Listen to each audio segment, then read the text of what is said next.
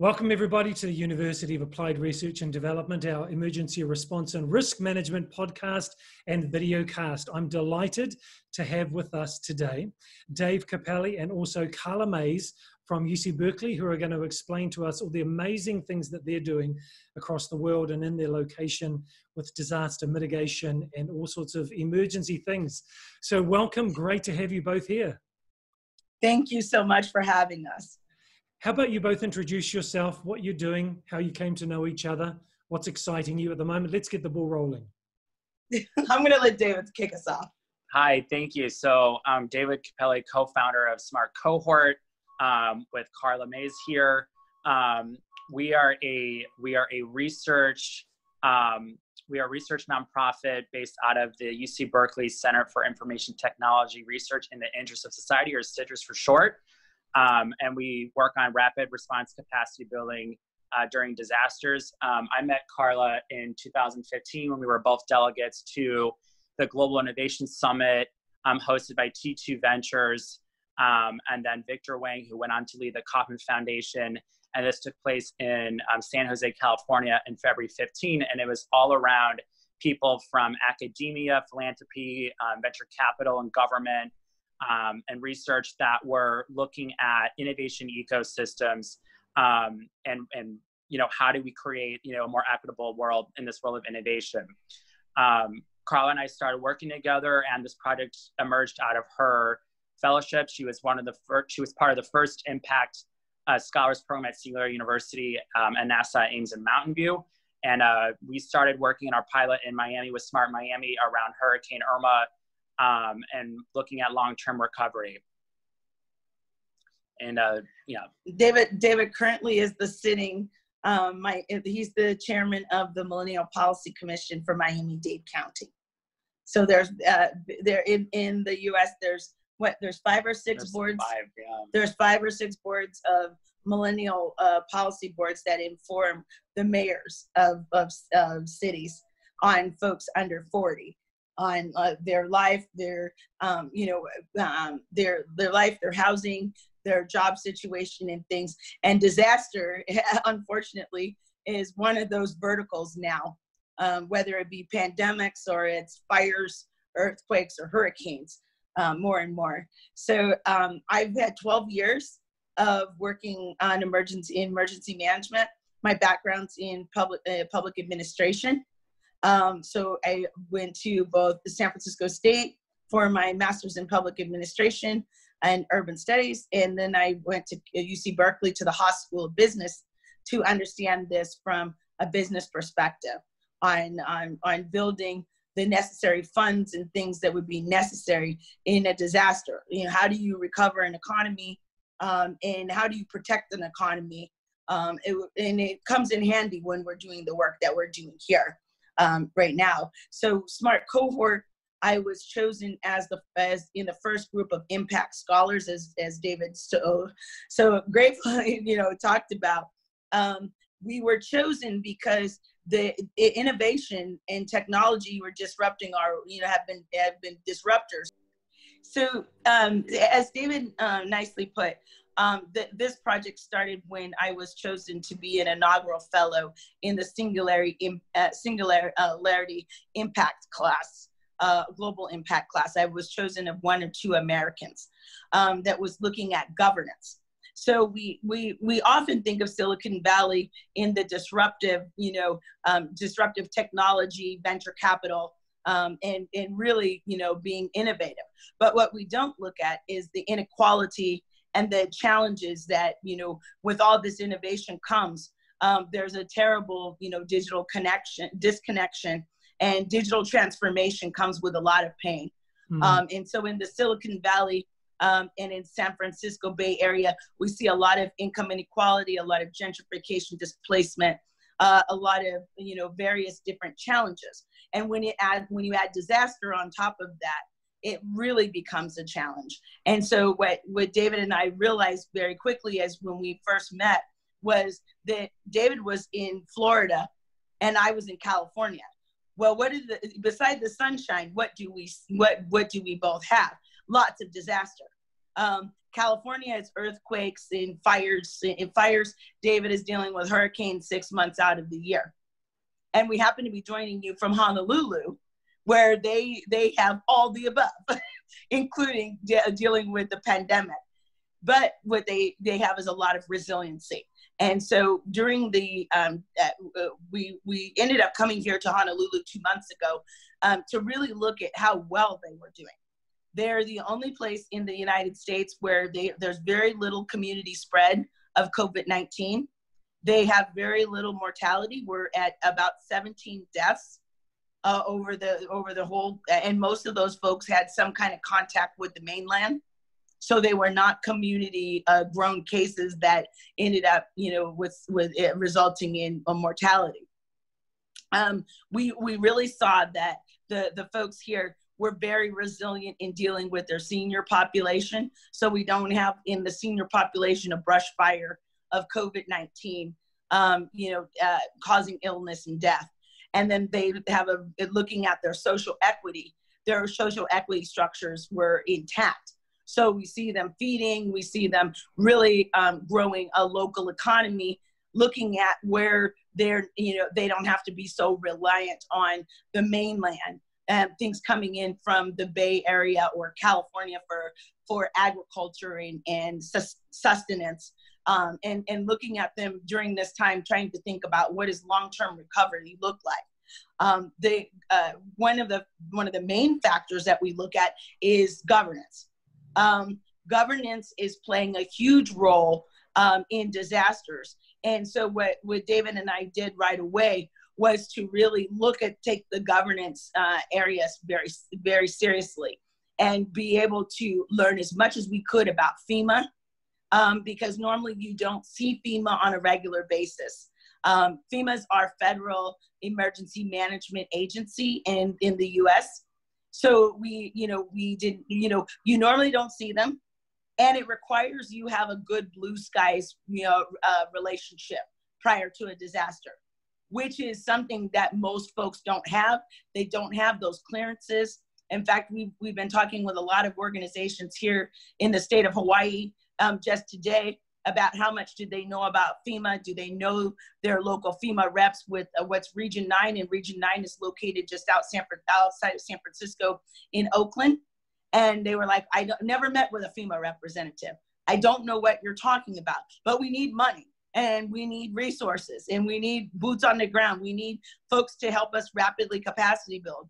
And we were like, okay, with that, we're gonna have to build those relationships in gray skies, which is not the best way to do this because it's highly bureaucratic. A lot of these relationships for funding to get on the ground will literally take, anywhere from 90 days to years.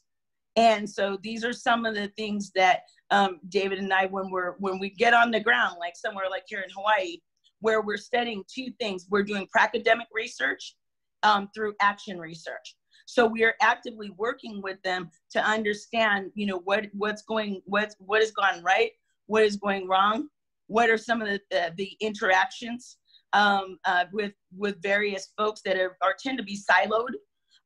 Silos are a big problem, but when we're in a disaster, we're all thrown into the Emergency Operations Center and expected to work like we're good old pals and that we share resources and one of the key resources being money.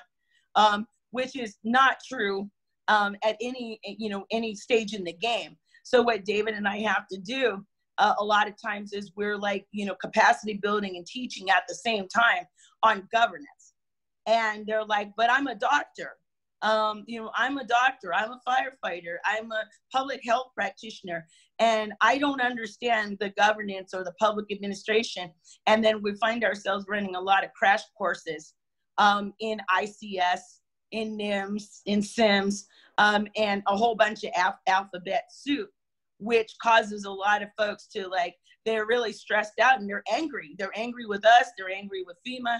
And it's really because we don't do this blue skies planning to be able to get here. It's very hard. We ourselves and others have a lot of problems with funders in the U.S., our nonprofit or third sector or philanthropic sector plays a huge role.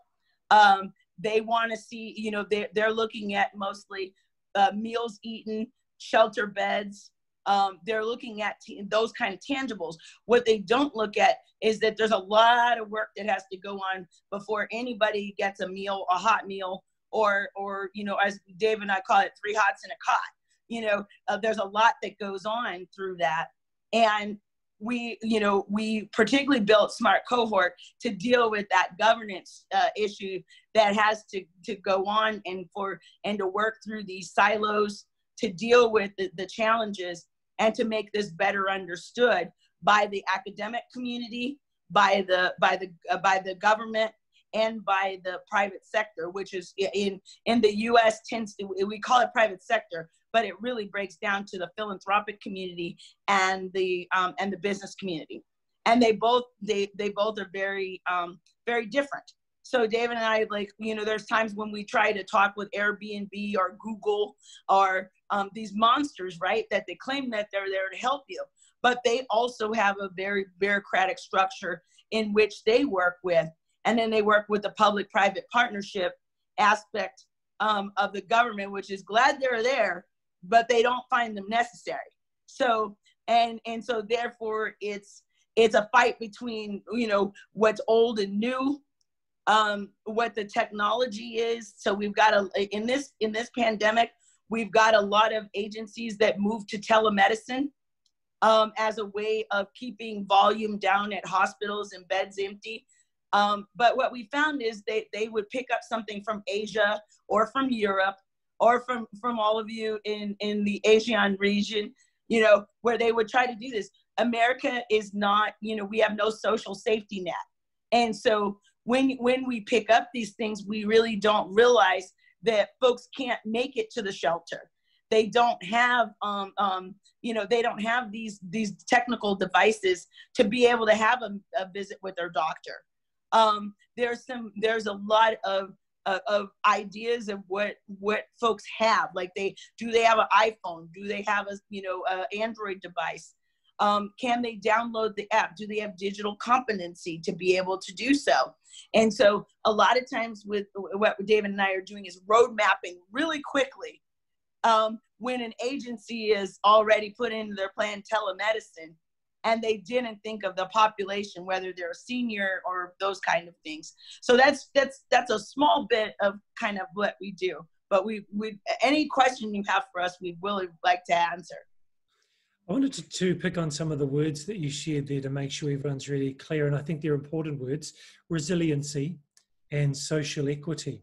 So if either of you or both of you could just discuss the importance of those two words and what they mean: resiliency and social equity. I'll let Dave get in here.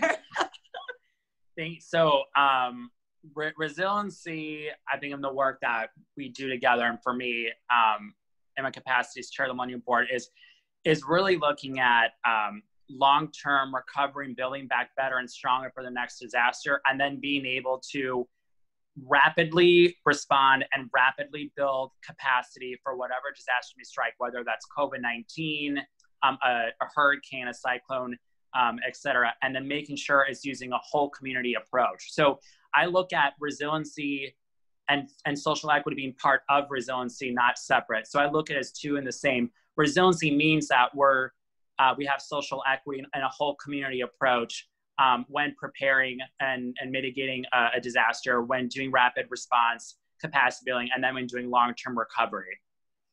And I can add to that by saying, when we talk about social equity, normally there's already been a problem in social equity. It doesn't just happen. The disaster didn't cause the social equity. It made it worse, and it made it visible. One of the things that we've been really excited about is we read about New Zealand and the Maori.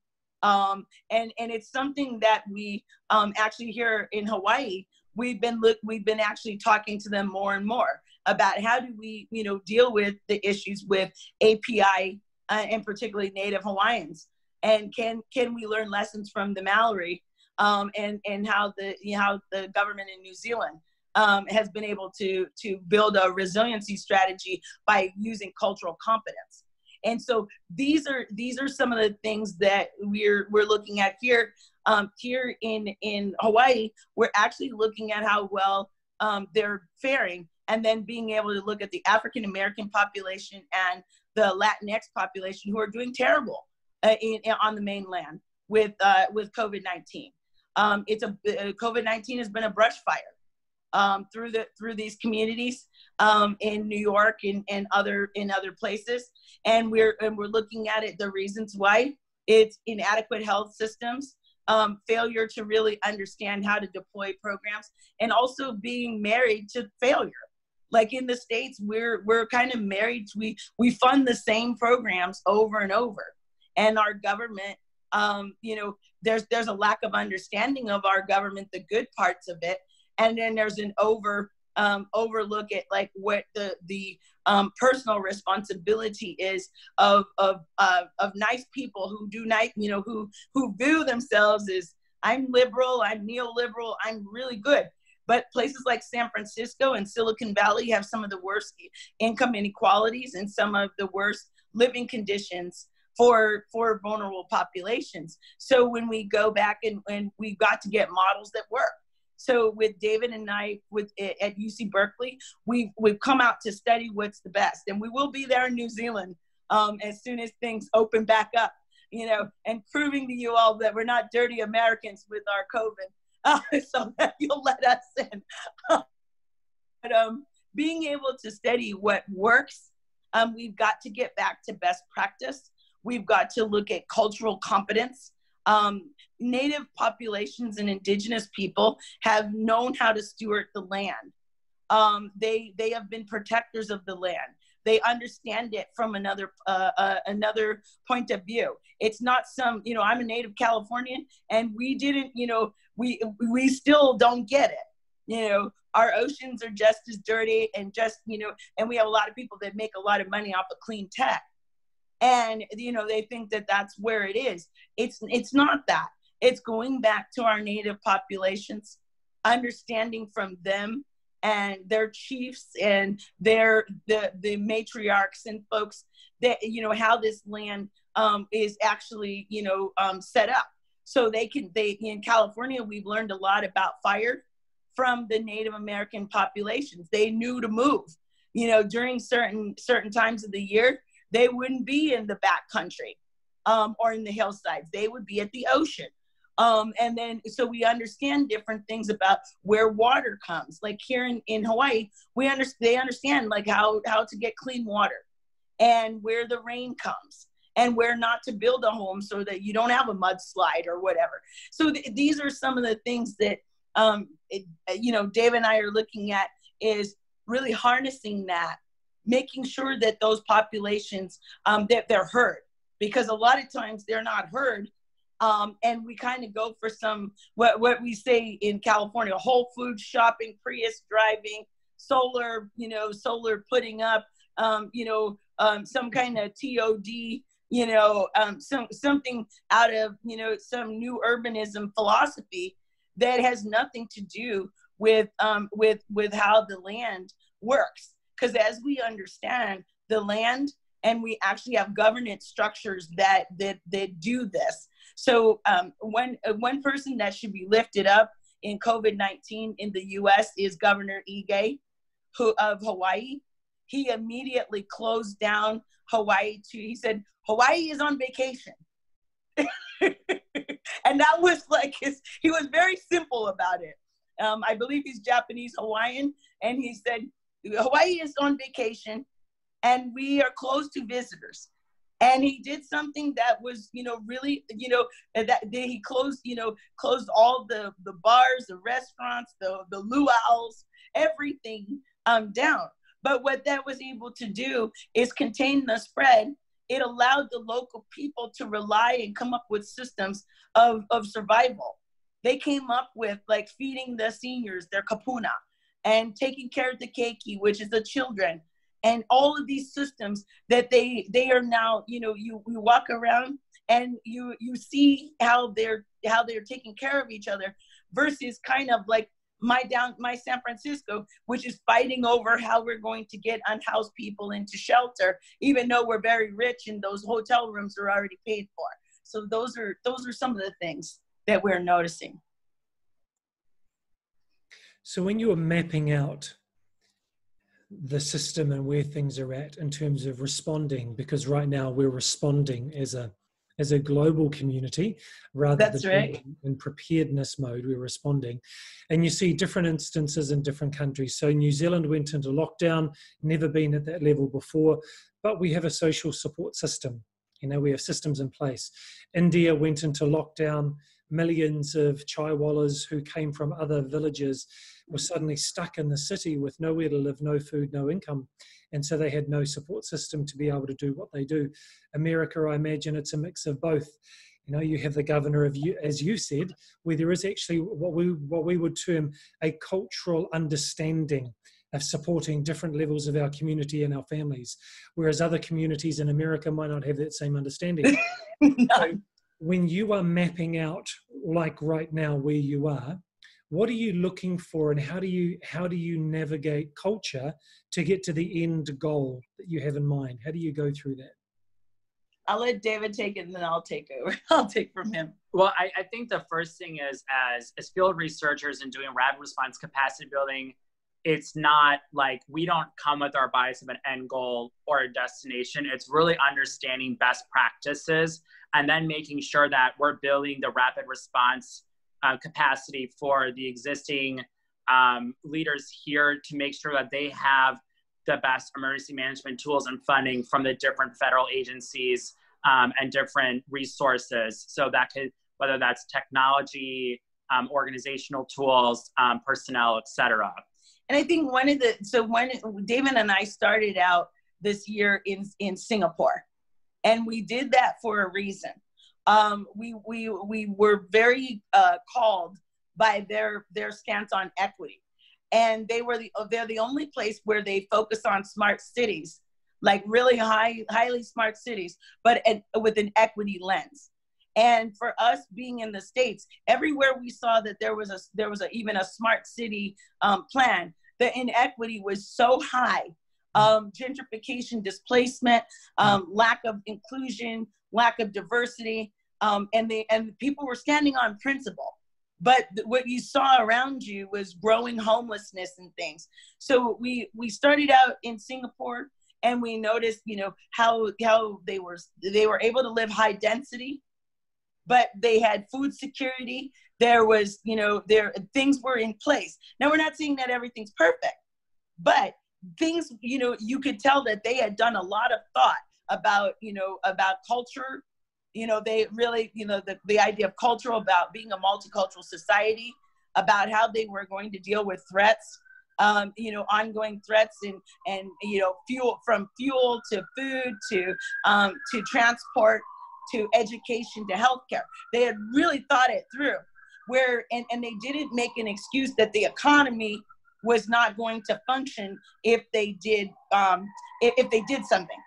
But what we noticed is, as we studied the API regions, the Asian Pacific Islander, that there was a masking of what their successes, and there was a lot of playing it down.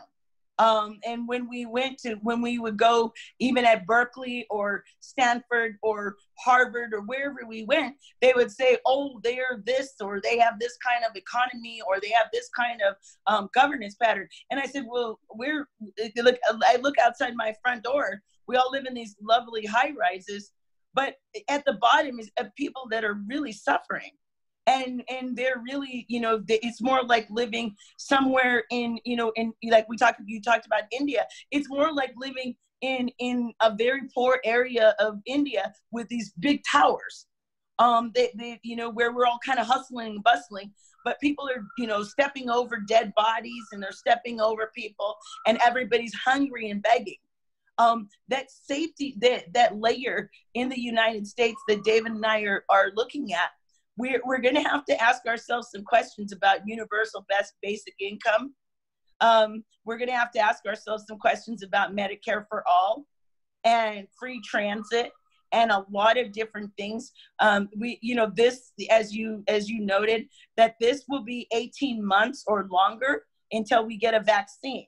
So this isn't a one-time. What we're always talking to folks about is that they think this is like a fire or a hurricane. They like, the governor's going to lift this and we're going to get back to normal. And we're like, no, we're going to lift this when those numbers, when the body count goes up to a certain, when our hospitals can't have any more ventilators or they're full, then we're all going to go back in. And that's going to, the ride is going to be a very bumpy one. And our economy is not going to be the same. And honestly, David and I were seeing already the reason for this set of research that we started out earlier this year. It was already not doing well. So we were already seeing a decline in the Silicon Valley. We saw a lot. We were seeing layoffs coming. We were seeing increased homelessness. This pandemic just added another layer to that already decline that we were experiencing. So, the issue here in America, when folks go to the polls, when they risk their lives to go to the polls, because we saw that happen in Wisconsin, just a month and a half ago, when folks are going to have to risk their lives to go to the polls. We have a real challenge because these stimulus packages, or the CARES Act, as we call it here in our federal government, has not saved our post office. So the Postal Service is and we're looking at that. We might have to vote by mail. We might be in such a bad shape with COVID-19 in November that, we have to vote by mail, but even the Postal Service is under scrutiny right now, and we don't know if it'll last. So there's just a lot of, most of us are like, we love being an American, but boy, do we wish we were, from Canada, New Zealand, Australia, or the UK. There's points when we really feel that, how's this going to work out? To be an American right now is to be in a very precarious state. Your housing, we have no renters benefits going through. We have a very slim mortgage, 3 months of mortgage, payments that are tied to our Federal Reserve. So the Federal Reserve can release funds or not. But our new urbanism has made a lot of people in the denser cities of America renters. So it's 70% renters. We don't have any kind of safety net for those folks. So we've enacted these eviction type of an eviction moratorium. We've enacted moratoriums on shutting people's light and power and their water off. We have these things, but the mounting debt that is accumulating is suffocating. We have, most people are not doing well mentally. We have 30% unemployment, and we're looking at that. Most folks, their employment was tied to their health insurance. So they've lost not only their job, but their health insurance. This makes it very hard because we have a lot of hospitals. We're here in Hawaii. We started to understand that there were a lot of private hospitals as well as public, public and nonprofit hospitals. And because people have insurance and they're not able to pay, the hospitals are now businesses that might go bankrupt. So if you have a situation like here in the Hawaiian Islands, we can't afford to lose any hospitals. And so this situation is one that we're going to have more governance. And so the kind of work that Dave and I started out 5 years ago, people laughed at us. They're the very people that, message us all, like, hey, you understand this? I don't know what you're talking about. You sound crazy, but I'm going to have to listen to you because things are so bad. And so this is kind of how, but when we were talking to people, they're like, I don't get it. I don't understand, because they're very, here in the States, they've been allowed to be in one vertical. And because they received their funding from philanthropy or government or whatever, they functioned in that one vertical. They didn't build friendships. They didn't understand the government. They don't really understand anything out of their vertical. And it's a real bad time for those folks, because they're now, you know, understanding that, you know, that they probably should have, you know, done a lot more to build those relationships in the blue skies. So a lot of the work that we do is we're building those, you know, we're building relationships in the gray skies. And then we're telling them what they have to do. And they're like, I'm an academic, or I've been with a municipality where I didn't have to think about those kind of things. And I certainly didn't have to think about those folks. That was somebody else's thing. But now they're having to deal with their folks that were middle class and comfortably middle class, not being middle class anymore, not having any health insurance. And then they're trying to figure out how, because the U.S. economy is so tied to everything in their lives. So what happened is they lose their job, they lose their health care. The hospital that relies on their health care now is not stable. The stores and everything else, there's no one growing food. They're used to going to the market. The market now doesn't have their supply chain together. And so we're seeing the reverberations. You know, you see people like the milk spoiling, or the agriculture was, you know, instead of giving that agriculture away, the government pays them to spoil the food.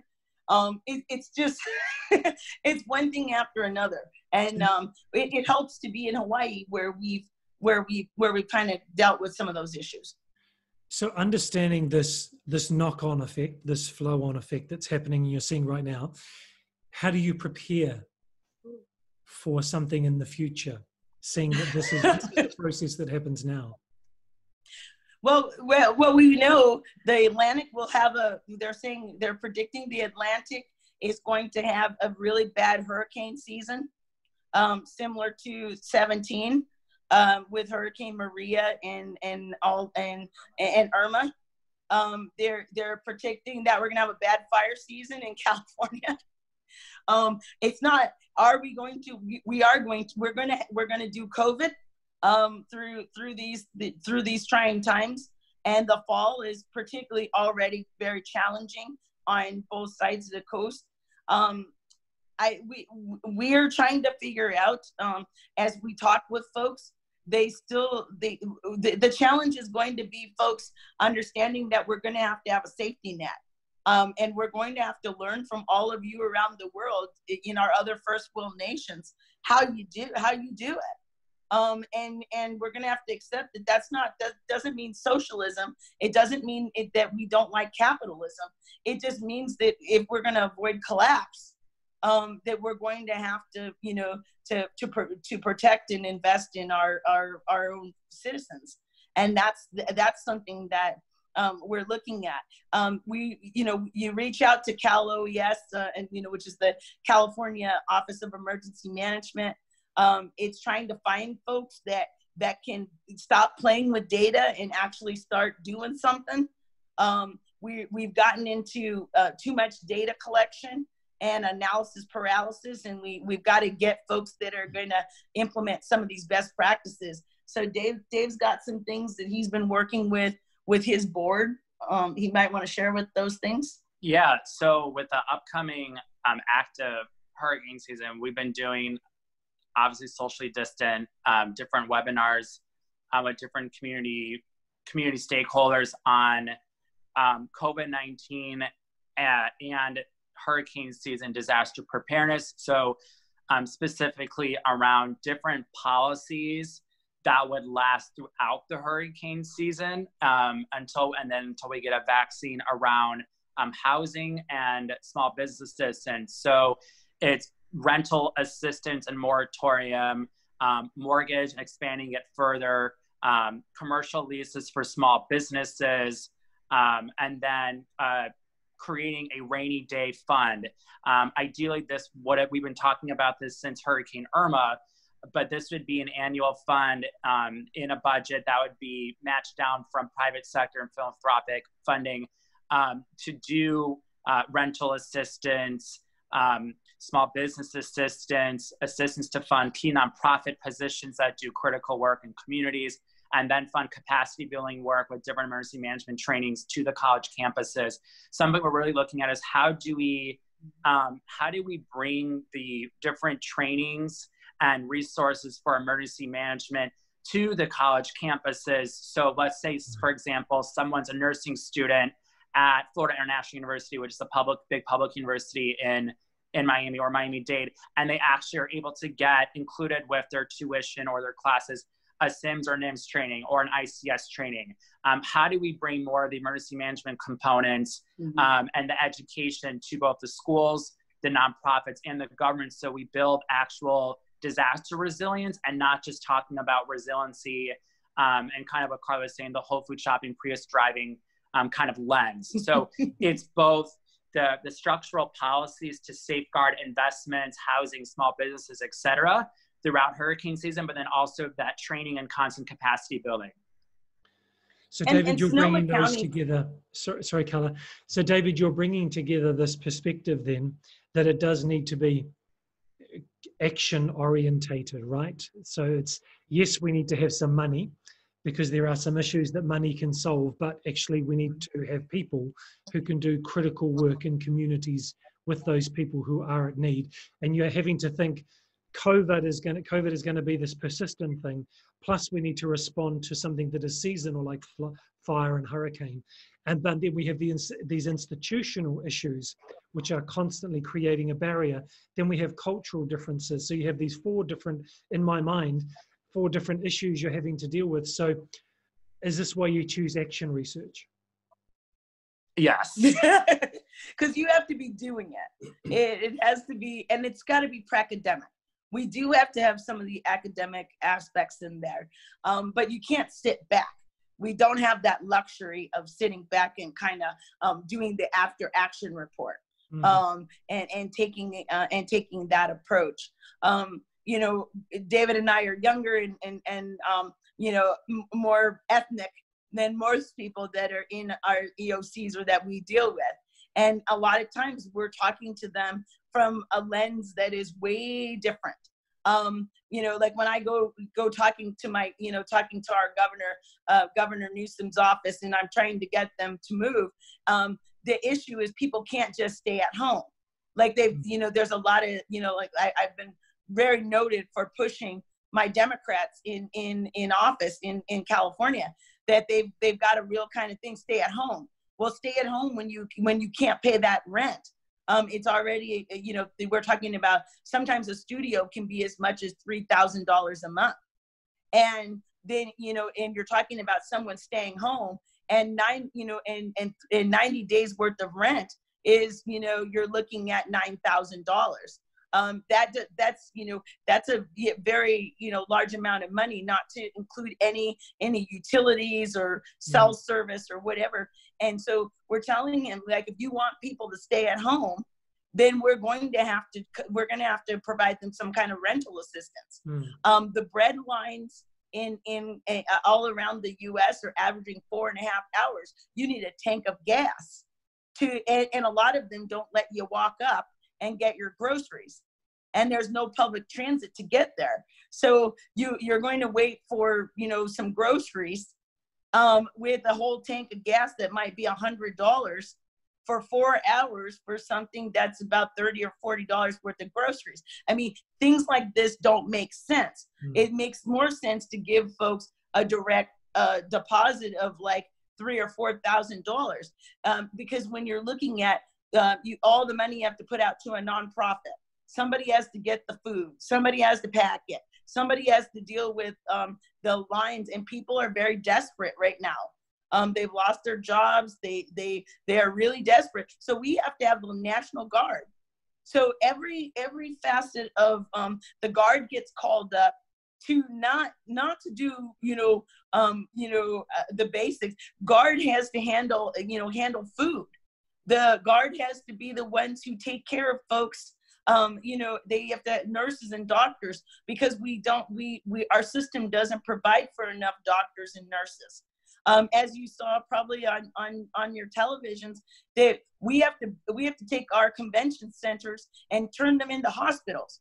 We really don't have a good system, so we have to, like, our military has to build off-site hospitals. And so what Dave and I do a lot of is, like, we talk to folks about, like, when we're rapid capacity building, like what we're doing here in Hawaii, they can't understand. First of all, they want to know, how are we getting paid? And we tell them we have a grant, you know, we have grant, we have nonprofit that we do this kind of work, because Americans are very leery. Where are you getting your money? Are you coming here to steal ours? And we told them, no, we're not. Our money's coming from the West Coast, where we're at Berkeley and we're applying for grants. And then we're telling them, they're like, well, you're going to bring us help, right? And I said, yes, we're bringing you help. And then they're like, you're going to go back to Berkeley and the Berkeley students are going to provide us all the assistance. And we said, absolutely not. If we're doing our job right, that's not how this works. We don't get to be we're working with wanting to work with the University of Hawaii. We're working with the teachers and the folks that have been laid off. Can we get them into contact tracing? Can we get them into understanding how we reach out to Native Hawaiians that may be off the grid? We're building there's a project at University of Hawaii where they can split a ventilator to take care of 4 patients at once. We're saying, okay, if we're doing this right, then we've been able to get a new technology that's here at U of H, that ventilator is built here in Hawaii, and we put a lot of young engineers and young Hawaiians to work on these things, and we've created an economy, more of the agriculture here, so they're not reliant. You know, I'm sure my folks in California aren't happy with me talking, because they do send a lot of produce and stuff goods over here, but that's not what we need. We need the folks in these local economies to be functional. They need to get capital. They need to build in their own communities. And when we're talking about getting resilient, that's what it means. Putting that money into, getting the shutters and the tile roof, getting the roofs, being able to do the resiliency work local. And it's about those local people getting funding, and our emergency management program being more transparent, because it's not transparent. It's very hard to navigate. And then we're teaching our different layers that would be in that structure, that NIMS and ICS structure, that they start working together now. So Dave's, we're always bringing in the emergency manager for Miami-Dade, and we always bring Frank out, and Frank tells them how it goes, so we had a transportation camp last year that was it was like new mobility and all about mobility. So there's a Tesla program at the community college in Miami-Dade, and there's all kinds of different things. And then we brought Frank Rollison, the emergency manager. And so, they were hearing from him, and he was telling them, hey, well, here's what you do during a hurricane. Don't wait around. Because don't have the what is that in the bathtub? There's some people who like to get drunk and stay in their house and wait and try to ride it out. Yeah. And we found out the reason why they were riding it out is because they felt that they had no money to go anywhere, and if they lost their home, they would have lost their job. They might as well die in their house. So they were having a hurricane party, because if it's all for naught, might as well party it away. So if we want folks to comply, and that's like what I'm trying to work with my governor on, Governor Gavin Newsom, is if we want folks to comply, we've got to give them something to live for. And we've got to make sure that they are not so heavily indebted that they don't care about wearing a mask. They don't care about social distancing. These are the things. So it's kind of this behavioral economics in behavioral resilience too. This has been incredibly informative and interesting, and I think that all of our faculty and our students will be really informed by it. I did want to ask just one question to wrap up with. I'd love to hear from both of you on this. So if someone's looking to do what you do and make an impact in the way that you do, how could they build their studies, their career? What sort of learning experiences would be really valuable to make a contribution like both of you do? Well, I can say my capacity with the Millennial Board is definitely, if you're a student at university or researcher, whether it's undergrad or PhD or entering university, start building relationships with your professors and understanding where their research interests align, and start looking at the possibilities of PhD programs and go in it with the lens where you can explore research and it has to match up with the professor's interest. There's a lot of funding for this.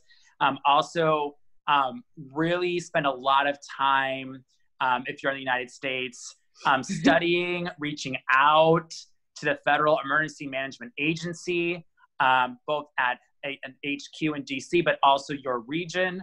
So Region 9, if you're on the West Coast, Region 4, if you're in Florida in the Southeast. So really understand and find opportunities to learn. Their trainings, their different private-public partnership summits, all that. There's a lot of opportunities in this space, but you got to go do it.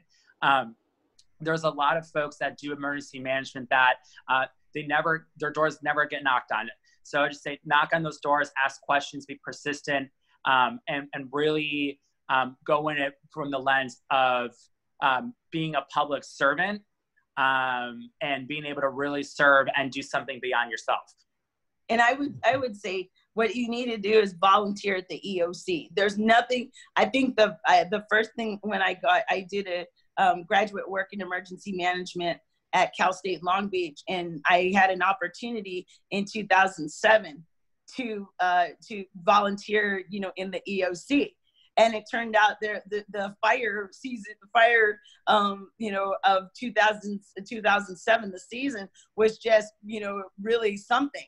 And I got thrown right into the EOC, got my vest on, and I got the ride of my life. Staying up, those shifts and dealing with Web EOC. And there's nothing in this work. There's nothing but to do it. And then it's to talk to people that have worked many, many, many disasters and get in there and really talk with them. It's very important. David and I have some years on David. It's always important to work with folks that this is not, it is expensive. I'm going to say, we're here in Honolulu. David, is a great fundraiser. I will not try to tell you that this is an easy route to go.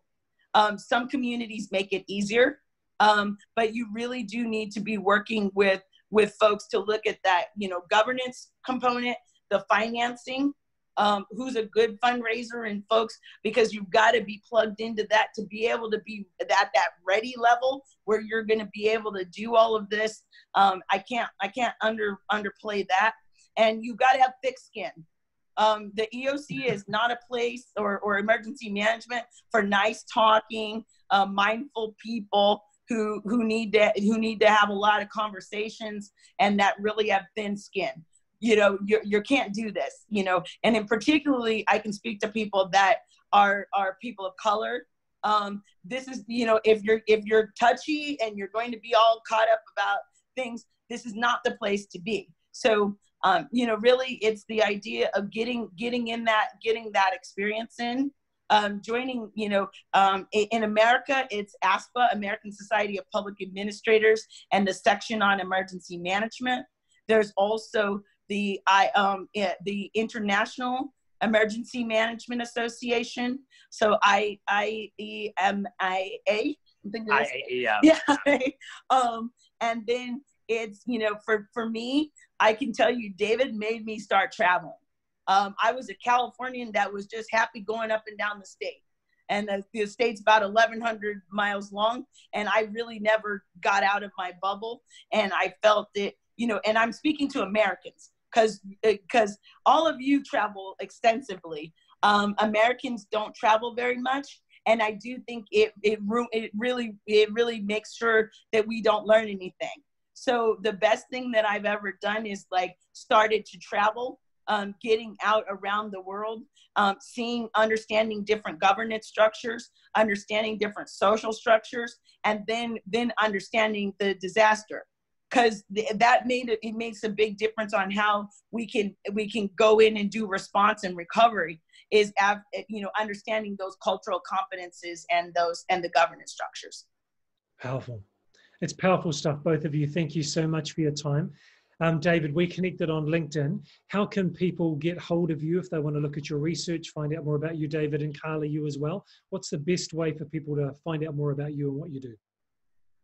So definitely. So again, thank you for the opportunity. Yes. Both of us are very active on LinkedIn.